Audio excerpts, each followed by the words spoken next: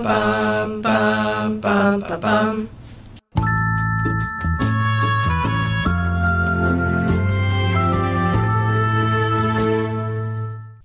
You're listening to Tov, a podcast about the good place and Jewish ideas. Hey, it's Sean Spiros-Avet and Shmuley Yanklowitz. Hi, Shmuley. Hey, John. I have been so excited to get you on here from the beginning, as we'll talk about. But just to start, if you could somehow in a sentence describe where you do your rabbiing. Well, I don't do it anywhere. I'm a big believer in decentralization. So I'm not anywhere in particular, but I do live in Scottsdale, Arizona, where I lead a number of different initiatives around Jewish learning and social change work. You want to say what one or two of them are? Awesome. Yeah. So I'm the president and dean of Valley Beit Midrash, a pluralistic Jewish learning and leadership center, which has recently moved national, and Uri L'Tzedek, which is a social justice organization doing a lot of national work, in particular at the border, and Yatom, supporting foster kids, and Shemayim, which is a Jewish animal welfare initiative. So for the purposes of the podcast getting to know you, the first question is, which of the main characters on The Good Place do you think you're kind of most like? Oh my goodness. I wouldn't even know where to begin with that. On a certain level, I would love to be aspirationally someone like Jason, who is just simple and happy and ignorance is bliss. But I'm so far from him. The obvious answer that probably all your guests would say if you asked them that question would be Chidi. I mean, who doesn't want to be the philosopher type who's incredibly, analytical and thoughtful? And yet he's plagued with a certain level of anxiety and doubt as well. I guess on a joke level, since my English name is Sean, I'm a little bit like Sean, although I don't really want to be the head demon. And so it's funny, these archetypes. It's kind of like the four children at Pesach. We're all of them, a little bit of each of them is me. But the show that I felt like was particularly resonated as like the person I am. Each of them is such a fascinating figure. But Chidi is probably closest. All right. Yeah, that's good. There's a subset of rabbis who have to get that. Yes. We're all everything.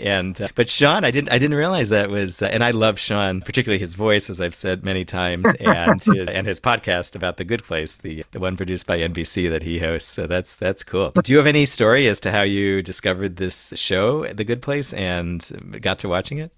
Well, my wife is my entire guide on pop culture. Shoshana, I would never be like, hey, I heard of something on Netflix, let's watch this. I mean, maybe on a rare occasion. She just guides me towards things. I'm very skeptical of TV in general, unfairly skeptical, and she pulled me towards this. And as soon as I thought there was theological and philosophical intersections, I just fell in love with the show. And as someone who was very driven myself by death, and by imagery of Olam Haba, of next life, and by thought experiments, by theological thought experiments, I was just totally taken in and grateful to Shoshana for pulling me in on this show. I have said how, for me, there was a huge jealousy at the beginning of the show that they can do this kind of stuff and get a mass audience for it when I'll speak for myself, when I can't even get a small local audience sometimes for these things. And I will preview our conversation in a way by saying that you were one of the first guests I wanted to have. And if we didn't actually mention, we certainly in the show notes of episode 1 of this podcast have you linked as I think the kind of premier rabbi engaged with utilitarian thinking. And so we're gonna dive into that, and that's clearly why the episode we have here together. Just before that, I was gonna say that my father doesn't know so much about Jewish learning, but one piece of advice that he gave me that was really good, he said, do stuff on the afterlife. And I was like, afterlife, that's not what Judaism is mostly about. Or this life, yes, there's afterlife, but we're really, and so I did it. And the room was packed wall to wall. I mean, every time I do afterlife, all the Jews fill the room. It's like there's an obsession with this issue. And it's not just Jews, of course, it's a human thing. So. But we'll see. Maybe our conversation will take us to a bit more. I've inched like slightly more toward an interest in that. I'm convinced the show doesn't have anything to do with the afterlife, but I could be wrong. And of course, it's not about what the show actually, what they intended, but our use of it. So Shmuley, you can give us the title and the creators and the summary of this episode. Chapter 35, Don't Let the Good Life Pass You By. Written by Andrew Law, directed by Dean Holland. In Alberta, Canada, Michael and Janet find Doug Forsett, who has lived according to the Afterlife Point system since accurately hallucinating it while on magic mushrooms in the 1970s. He lives simply, self-sufficiently, and charitably, but miserably. Obsessed with points, he does anything to make any person or creature happy, but does nothing for himself. Michael advises Doug to live as he pleases, but Doug refuses. The four humans wait at a bar where demons led by Sean capture them, planning to take them as well as Michael and Janet to the bad place. Janet fights off the demons, her powers restored by contact with the portal, and she forces them back to the afterlife. Before being dispatched, Sean gloats that the humans' loved ones will go to the bad place, as will Doug. Eleanor tells Chidi that they were in love and that she might be again. Michael suspects the point system is truly flawed. He intends to investigate the afterlife accountants. When more demons arrive, Janet transports Michael and the humans to her void. Ooh, nicely done.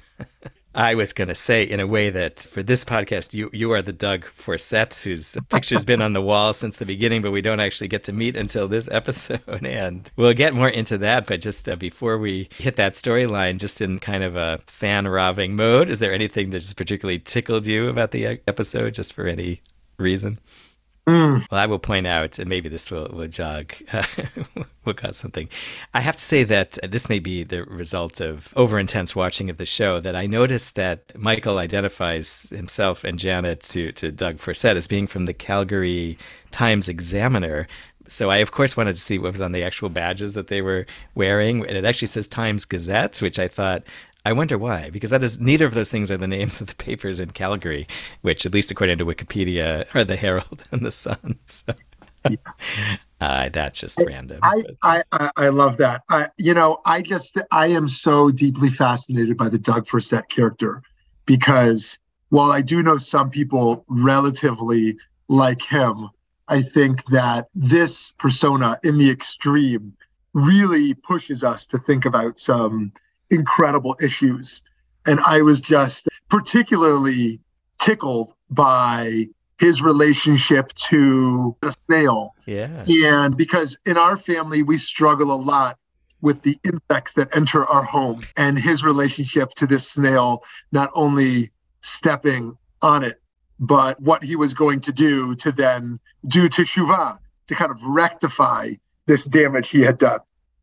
Yeah, I was thinking at a couple levels. One is that I did have a snail when I was younger. I don't remember if it was junior high, which did come to harm by climbing out of its tank that I had for it, and I didn't have any other pets. And a suggestible part of me thinks that there was something involving Scotch tape or its, but it didn't die by crunching. It had some other thing.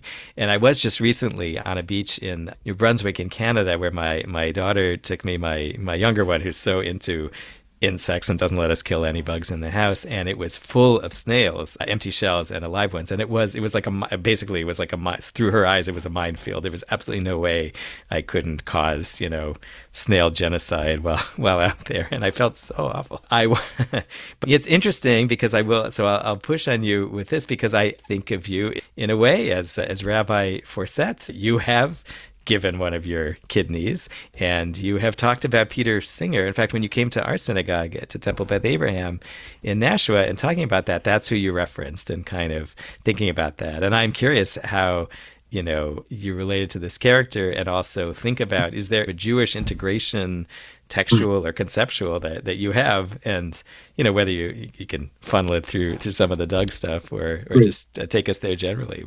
Yeah, awesome. Thank you so much. So I want to start by saying that I don't think at all that one could argue that the utilitarian philosophy in its purest forms could be equated with Jewish philosophy. Jewish philosophy is incredibly broad. Even utilitarianism is very broad.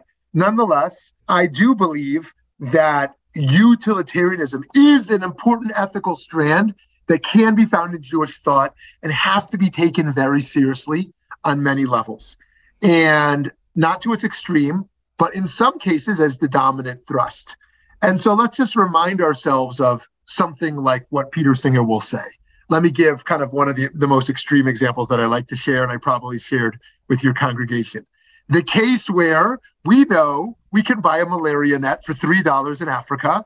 And when I choose to buy a cup of coffee instead of donate those $3, that according to a Singer-like philosophy, I may be considered to be engaged in an act of murder because I have chosen the luxury item of a coffee over the saving of a life. Well, one might say, if there was someone dying at our feet, of course we're going to save that person over the coffee. Who wouldn't? Only a terrible person would enjoy their coffee while someone's dying at their feet. And we can say in an era of globalization that we can't pretend that we don't know the other person is on the other side of the world. We can't pretend that we can't intervene or engage with it in our interconnected world today. And so it ought to be no different as if someone was at our feet. And so taken to its extreme, we can't engage in any luxury at the expense of a human life. And how can we truly say that we value the infinite dignity of a human being if we're willing to drive a fancier car, take vacations, go to movies, buy nicer clothes, go out to restaurants, do things like this? And so I think that's actually a really compelling argument that has a lot of flaws in it, but is nonetheless a really compelling argument. And taken to the case of a kidney, if I know that thousands will die today in need of a kidney, how can I justify keeping a luxury organ when someone else will die in need of that? And so how can we not live like Doug Forsett? Of course, not in the way of trying to achieve a point scale, because it is hard to imagine if God is good, which is certainly foundational to my theology, the benevolence of the divine, that such a God would operate by such a point system or want us to operate by a point system with such a motivation. Nonetheless, the idea that we are here to maximize happiness and reduce suffering is in many ways very compelling.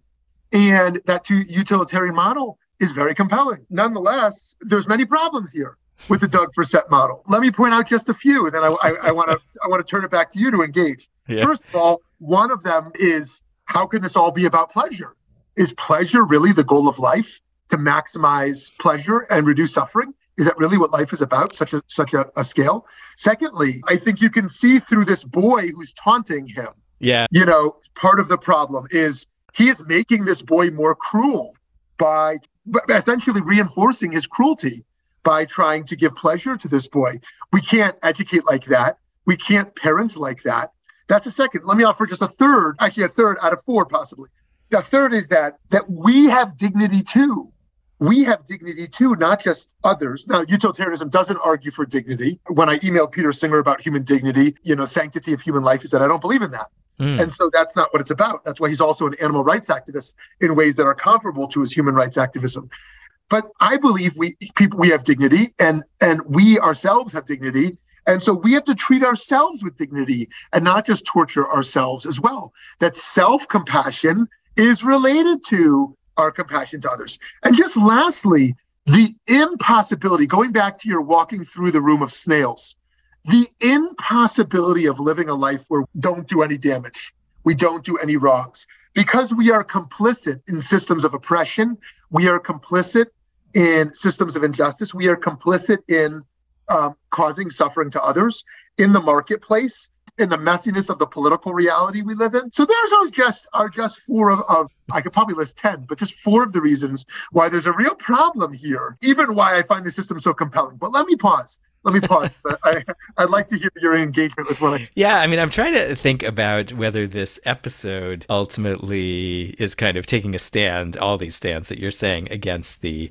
point system. Obviously, they're saying we thought Doug Forsett was the man, and it turns out not. And of course, we now know retrospectively that when Michael presented the point system in the very first episode, it was ridiculous. But in some sense, the demons at least seem to buy into it. And as we'll learn, the accountants, like, it does seem to be kicking around there, but Michael doesn't believe in it anymore. And so we have that. And they gave it a chance. I have to say, selecting the amazing Michael McKean to be the Doug Forsett was cool. And it's making me think that for the younger generation who have no idea, for that matter, who Mary Tyler Moore, the snail, Martin Luther Gandhi Tyler Moore, as the most exemplary name possible for for a heroic snail. Like, I wonder if those references obviously go. I guess we'll have to put them in the show notes for the younger audience. I guess they're pointing out these things, and we talked about how the point system actually hasn't been sort of a big deal, that Michael or the humans haven't been pushing that, or even Chidi, who has never been a utilitarian.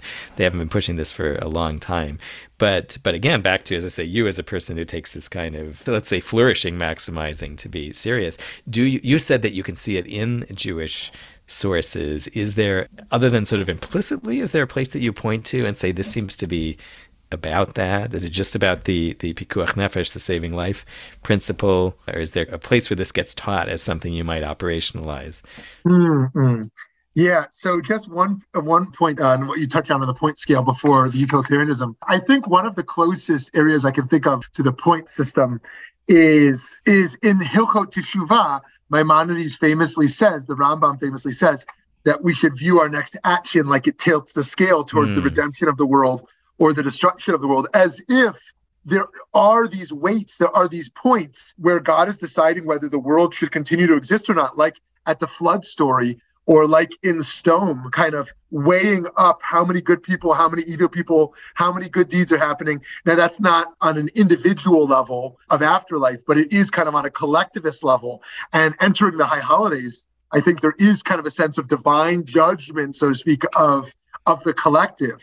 And so I do think there is a place for this sense of kind of counting up, the mitzvot and the averot, the good things and the transgressions. So too, I know many people, if they're thinking about marrying someone and feel undetermined, they kind of create a pro and con list. Our brains do think it to some degree in these quantitative measures. Of course, we can't dismiss these qualitative factors as well, but we have these metrics of success, these metrics of achievement. Synagogues think about number of members, right? Our budgets think about revenues versus expenses, profits versus losses. And so, there is something to think about tapping into how this human psyche has been conditioned. But on the utilitarian front, wow, a few things here. One is that when we used to talk about pikuach nefesh, saving life, we meant quantitatively. The affirmation of life means saving life, number of years, number of minutes. But then, Yitz Greenberg kind of shifted this towards quality of life as well, doing things in the affirmation of life to enhance the quality of life. And that's a fascinating shift that's worth kind of unpacking, and so how do we kind of measure up this quality of life versus quantity of life? And I think that another area that this plays out is in Pidyon Shvuyim, redeeming captives. If I am captive, how much should my community pay to redeem me? And we know that if it's a higher amount, the captors are more likely to capture other people because to have such a reward in the future. And so we want to kind of weigh that up against saving this one individual life. And so that's kind of another paradigm. Think about, like, how much would we pay to save one life? How much should we pay? And this of course plays out in Israeli-Palestinian negotiations as well. How many terrorists do you trade back, Palestinian terrorists, alleged terrorists, I guess one might say in some cases, in return for IDF soldier? And then I think there's kind of the human versus non-human paradigm of, like, how much do we value a non-human sentient being versus a human life? To some degree, when we have a pet and we get them vaccinated, we buy them dog food or cat food, we spend money on them. Once again, going back to the Singer paradigm, over a human life, to some degree, one might argue we're choosing their life over another. And yet we can't live in a world of pure, just by our basic needs. And so I think that one of the limits we see placed there is on this model of giving Maser, that we have this obligation to tithe, and yet the rabbinic limits on that. The rabbis don't want to see us go too far to risk our own well-being, our own security or stability. I mean, the whole conversation about tzedakah itself is so fascinating. But I do think that the utilitarian model is also strained. I think it's much easier to make a case for the deontological model, the sense that every human is an end in them, the sense that we do what is right versus what is wrong regardless of the consequences. I think it's much easier to make a case for the other two of the main three brands, deontology and virtue ethics. Virtue ethics saying that we don't do what is right based on a rule or based on the consequence, but based on the character we wish to cultivate, such as Rambam's sense that we should give 1,000,000 coins 1,000,000 times rather than have the deepest impact giving more coins to one place, because we want to cultivate virtue. And so the utilitarian model, I think, is in some ways the most strained, also based on the humility and the powerlessness that we can't predict our consequences, that God is in control and other forces are in control beyond what I predict. All we can do is what we think is right, regardless of a consequence. And so the Doug Forsett model looks absurd. Like, it's almost like this absurdity of trying to weigh out what our consequences are, because we can't predict that. All we can do is live by principle. So I'm having a couple of sets of thoughts as you're talking. One is kind of reframing the question of donating the kidney, for instance, which I'll loop back to. But the other is, there is some of Doug Forsett which is lovely, like the part that says, I'm going to walk to Edmonton to give $85 to a snail charity is, absurd on one sense, but it is an act of principle and character, and probably more than it is an act of great impact on the species of snails, in actuality. I was thinking, this is a tangent, just that the two things that I think were kind of clever in the episode in juxtaposition is, and I hadn't thought of this one till just the recent rewatch, is that Jason's game of Jacksonville style pool, in which you declare how many points there are. There are no rules except the ones that you make up. And you get to announce how many points, and you get to play the game however you want, which I thought was a super clever way of in a way, mocking any points-based system. But the other thing actually about Doug Forsett as a character is that the first thing that happens in the episode is we hear this Mama Cass song, which gives the episode its title, Don't Let the Good Life Pass You By, which is all about these other things that can't be measured. And you wonder what about that in him is there. But what I was thinking is that, when he says, would you like some more water or one of my kidneys? Like what can I do for you? Can I give you some more water? Can I give you one of my kidneys? Those are two different offers. and we appreciate them not as utilitarian offers. I don't know if you want to speak, but I'm going to put you on the spot because you have spoken personally about this. The decision to donate a kidney maybe isn't defined only in this utilitarian terms of, I'm going to save X number of years of this person's life, if what you're pointing out is all these other flaws of the utilitarian. And I wonder how Doug can make this offer. Like, how is he not given one of his kidneys by now that he can give one to, right. to Mike? I think there's this profound question for us on what am I ready to give and what am I not ready to give? And where do I believe something so deeply that I'm willing to sacrifice anything? Most of us who are parents would be willing to sacrifice our lives for our child. Now, that doesn't feel like an ethical decision. It feels almost biological, it's so deeply ingrained in us as parents. I can't imagine meeting a parent who wouldn't go under the knife for a child. I mean, it just feels so obvious and natural in a way that it doesn't always feel as obvious for a child, for a parent. And yet some of us, we know what we can give is in money. Some of us can give in our time. Some of us can give in our empathy and our compassion. Some of us can give with our body to some degree, like a mother giving birth, or like a person donating an organ, or like a person who is volunteering with their body. And it is such a profound question of what is it we want to ultimately give in the world. And we know alongside that is, on the one hand, the stronger we are, the healthier we are, the more we can give. But then we get into self-care worship, in the sense that when does that become too much about myself? When do I go overboard in my self-care in the name of serving others? I know far more people who go further in kind of the self-indulgence in the spirit of giving to others than the opposite, those who are necessarily depriving themselves. And give an example also of this idea that where it's problematic. For me, in political economics and economic theory, the trickle-down economics theory, that if I, as the boss, am wealthier, that will be better for my workers. That will be better for society, and it's all going to trickle down from me. If the top is stronger, that's going to be better for everyone. That those who are richer will naturally become more charitable. In some sense, they will hire more people.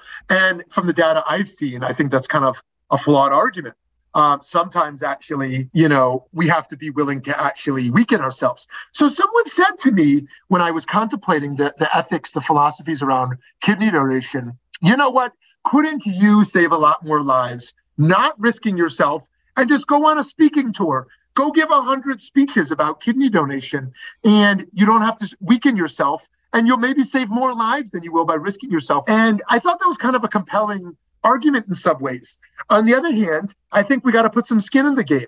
I think that it's very hard to be a compelling spokesperson for certain causes if we don't put skin in the game. And so we can't put our skin in the game on every issue. We can't go become a soldier and become an organ donor and become a firefighter who's running into fires and become, the tireless counselor who's there in the middle of the night to, support people who are suicidal. I mean, there are so many ways to save lives, and we're gonna have to choose which ways we can participate.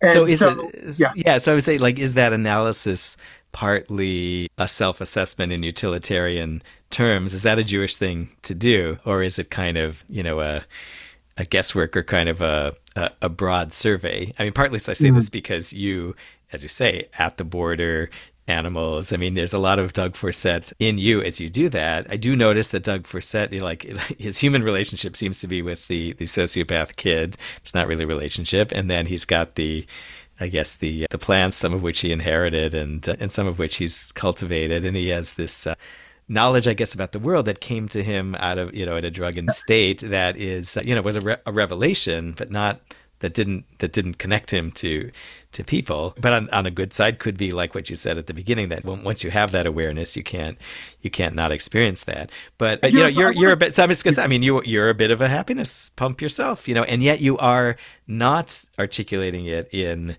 Right now, in utilitarian terms, you're articulating it much more in terms that kind of tailored to you. Although you could interpret that and say this is the points, this is the kind of value I can create in the world, not the points I can earn. Like, that part clearly doesn't seem Jewish, but that part doesn't seem like the point of the Jewish teachings. But an assessment of the magnitude in a broad, not a rounding to the 0.1 sense, does seem a bit like what you're talking about.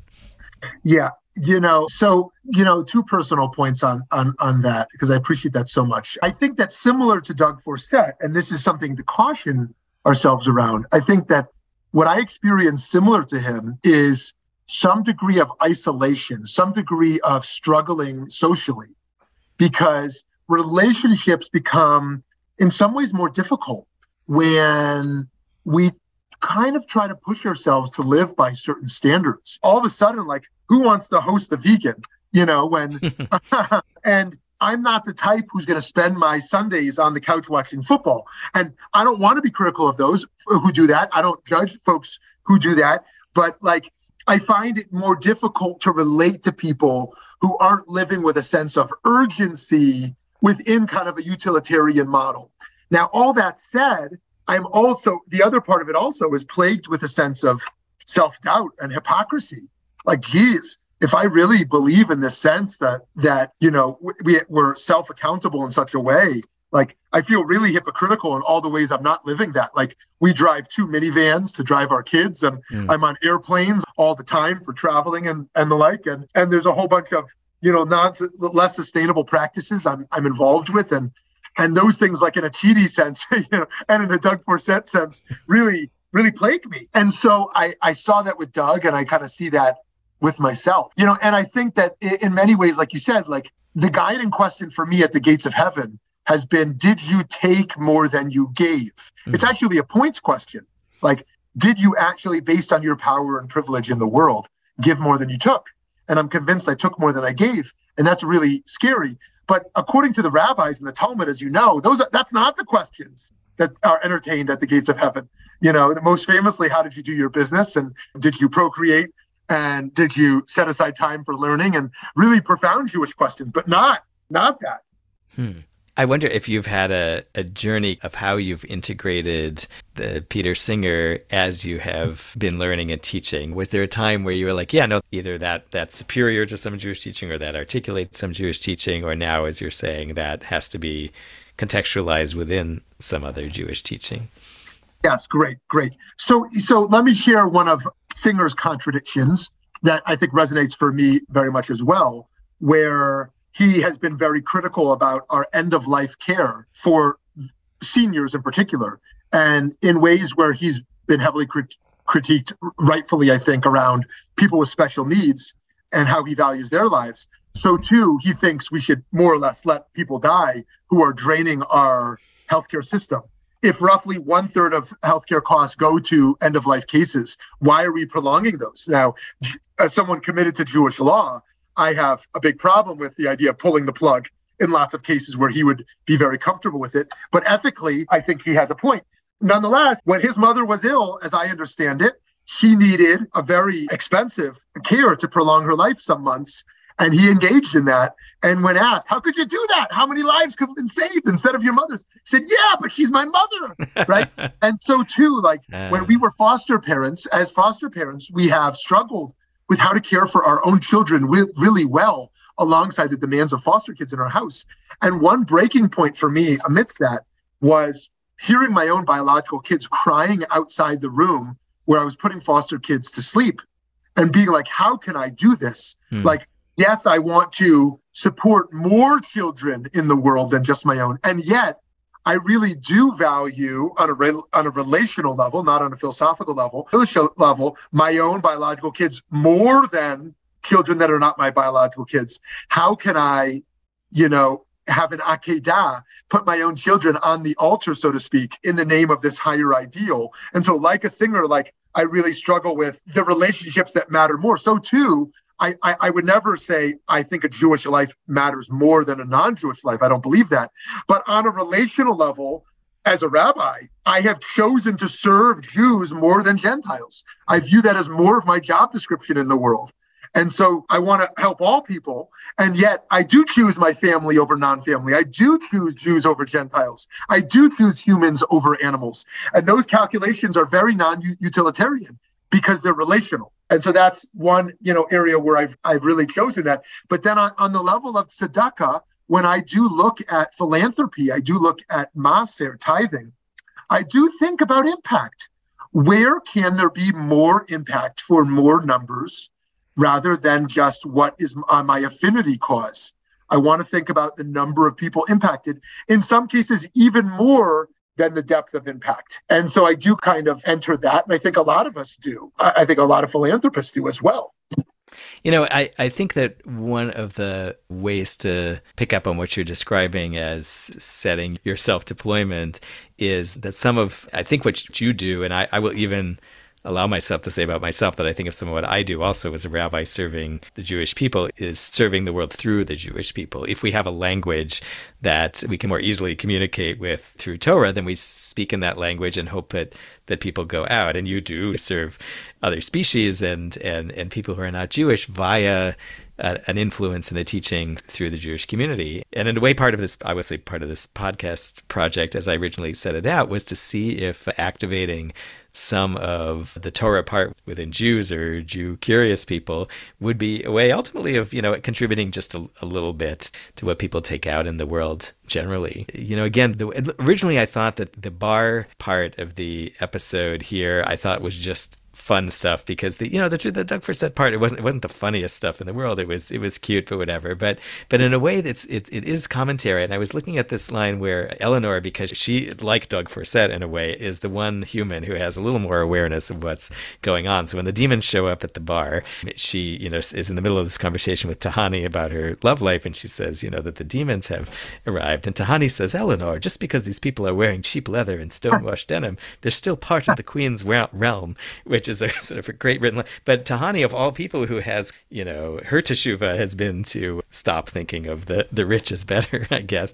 And she is articulating these points that there's, a lot. Now, she's, of course, wrong. There are actual demons, and there's a sort of catharsis, I want to say, in kicking their asses, which most of them do, and especially Janet. That was wonderfully unexpected. And I wonder if that's also part of this commentary, and we can extend like I don't know if it's just a reminder that is a human thing. We do have some beings, maybe they're people, demons, whatever, who we just cannot integrate them into our calculus at all. Of course, I could be stretching way too far, but I'm really finding how much of, as you loop back to that, we can sort of put some of these utilitarian tools to use in a spiritual framework, in a Jewish framework, recognizing it can't be the ultimate judge. And I think what you said was that the other philosophies are in a way better articulations of how Torah is trying to do things. You can't fit it into either of those boxes, but there is a utilitarian strand. Doing more good is still, whatever that means, maybe not in a accounting fashion, but doing more good is still somehow a profound Jewish principle. Yes, I love that. And as a mystic, I do very much believe there are demons all around us. But around us, I mostly mean within us. Our shadow spots, our vices, our traumas, the spots within us that are really limiting our potential and are really blocking our ability to achieve meaning, happiness, impact, holiness. And I do think it's a very productive activity and I love how you picked that up about Ellen, to kind of grow spiritually on the level of awareness, to kind of see what's happening around us, the facades and the superficial dimensions that are really blocking us from the bigger questions in life. And in some ways, I think the teshuvah process is about stripping away those exteriorities to reach that interiority. It's like that famous quote about Michelangelo of how he, carved the David. And he said, I didn't carve it. I didn't create it. I chipped away at the parts that weren't David to get there. That actually there's all these parts on our neshama, on our souls, that have kind of colored our sense of identity. To circle back to where we began in our conversation, actually before the podcast today, you and I, that sense of who am I? And the world tells us who we are in many ways. And that identity is very much cultivated externally. And yet the teshuvah process of stripping away those external layers to kind of find out more deeply who we are about, and then aligning that ontological reality with the teleological reality. Like our sense of purpose is connected with our deeper sense of being, of who we ultimately are in the world. And then here's where Sartre really kind of pushes us to live with good faith, that we actually live with the freedom of not living the role that society tells us we are, to be a good mother, a good Jew, a good waiter, but actually determine what the good is for ourselves and learn how, on an existentialist level, how to align our lives with that. And I think that's what this show is about in many ways. It's to move away from the binaries of the good place and bad place, but to have to kind of relive our lives every day in a Groundhog Day kind of way, in a purgatory kind of way, in like a constant reliving of our lives in a way that has to move us to a deeper sense of introspection of what are we here for? What am I about in the world? So Shmuley, is there anyone you want to call out as an early influence who got you thinking about ethical philosophy?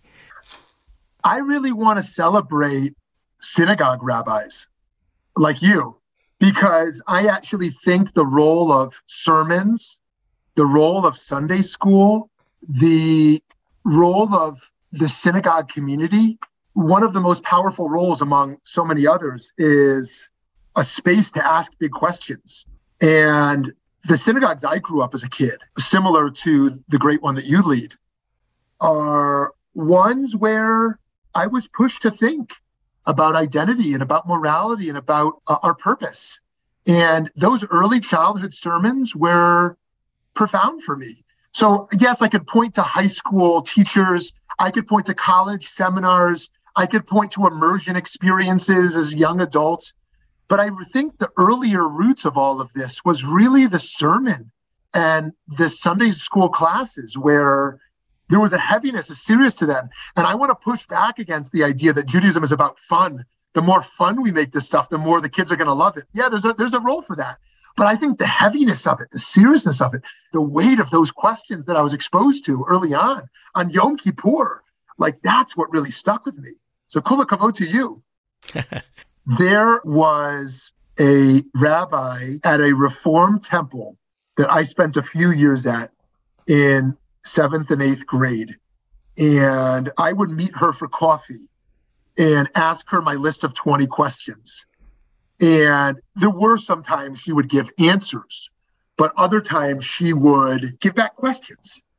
And I think that relationship was really important for me, that I could do something like that. And that I could see that answers weren't simple, that many answers were going to be personal and were going to be broad. And so, I have a lot of gratitude to her. Shmuley, it is great to talk to you, both for the surprising to me, actually, directions that the conversation took, and also your way of modeling what some of this integration of rabbinic, Jewish, and broader philosophical thought is. Great to talk to you, Shmuley. Rabbi Johns, you are one of my great rabbinic heroes, of someone who just lives with such intentionality and builds community and relationships across denominations and across faiths, and brings a philosophical approach and a deep kindness to the work you do. So I'm so honored to be on your podcast. And well, I love that you have an amazing podcast like this. And thank you for including me. You've been a great teacher to me too, Shmuley. And maybe before the series is over, we'll get to do this again. Okay. And that's all for this episode of Tov. Thanks so much for listening. Don't forget to subscribe and give us a good rating, and tell anyone else you think might be interested. You can find show notes on our website, tovgoodplace.com, including concepts and texts we refer to and deeper dives into the ideas we discussed. You can connect with us on social media at tovgoodplace and send us comments and questions to tov@tovgoodplace.com. Shmuley Yanklowitz is on Twitter at Rav Shmuley and Instagram at Rabbi_Shmuley, SHMULY. And his many projects and podcasts are linked on our hosts page. I'm John Spira Savet at RabbiJS3 and RabbiJohn.net, JON. If you're listening as we're releasing each podcast, it looks like we won't make the goal I said previously of finishing up all of Season 3 before Yom Kippur of 2022. But that's okay, since Judaism teaches that Teshuvah is for all year and not just the high holidays. And we have a couple more episodes to share before the Jewish New Year starts. If you're looking for a community or some learning for this year's holy days, drop us a note and we can help find a good place for you. No pun intended. Feel free to connect with my synagogue in person or on Zoom at tbanashua.org. Thanks again for listening. Now go learn more about something good. Bum, bum, bum, bum, bum, bum, bum.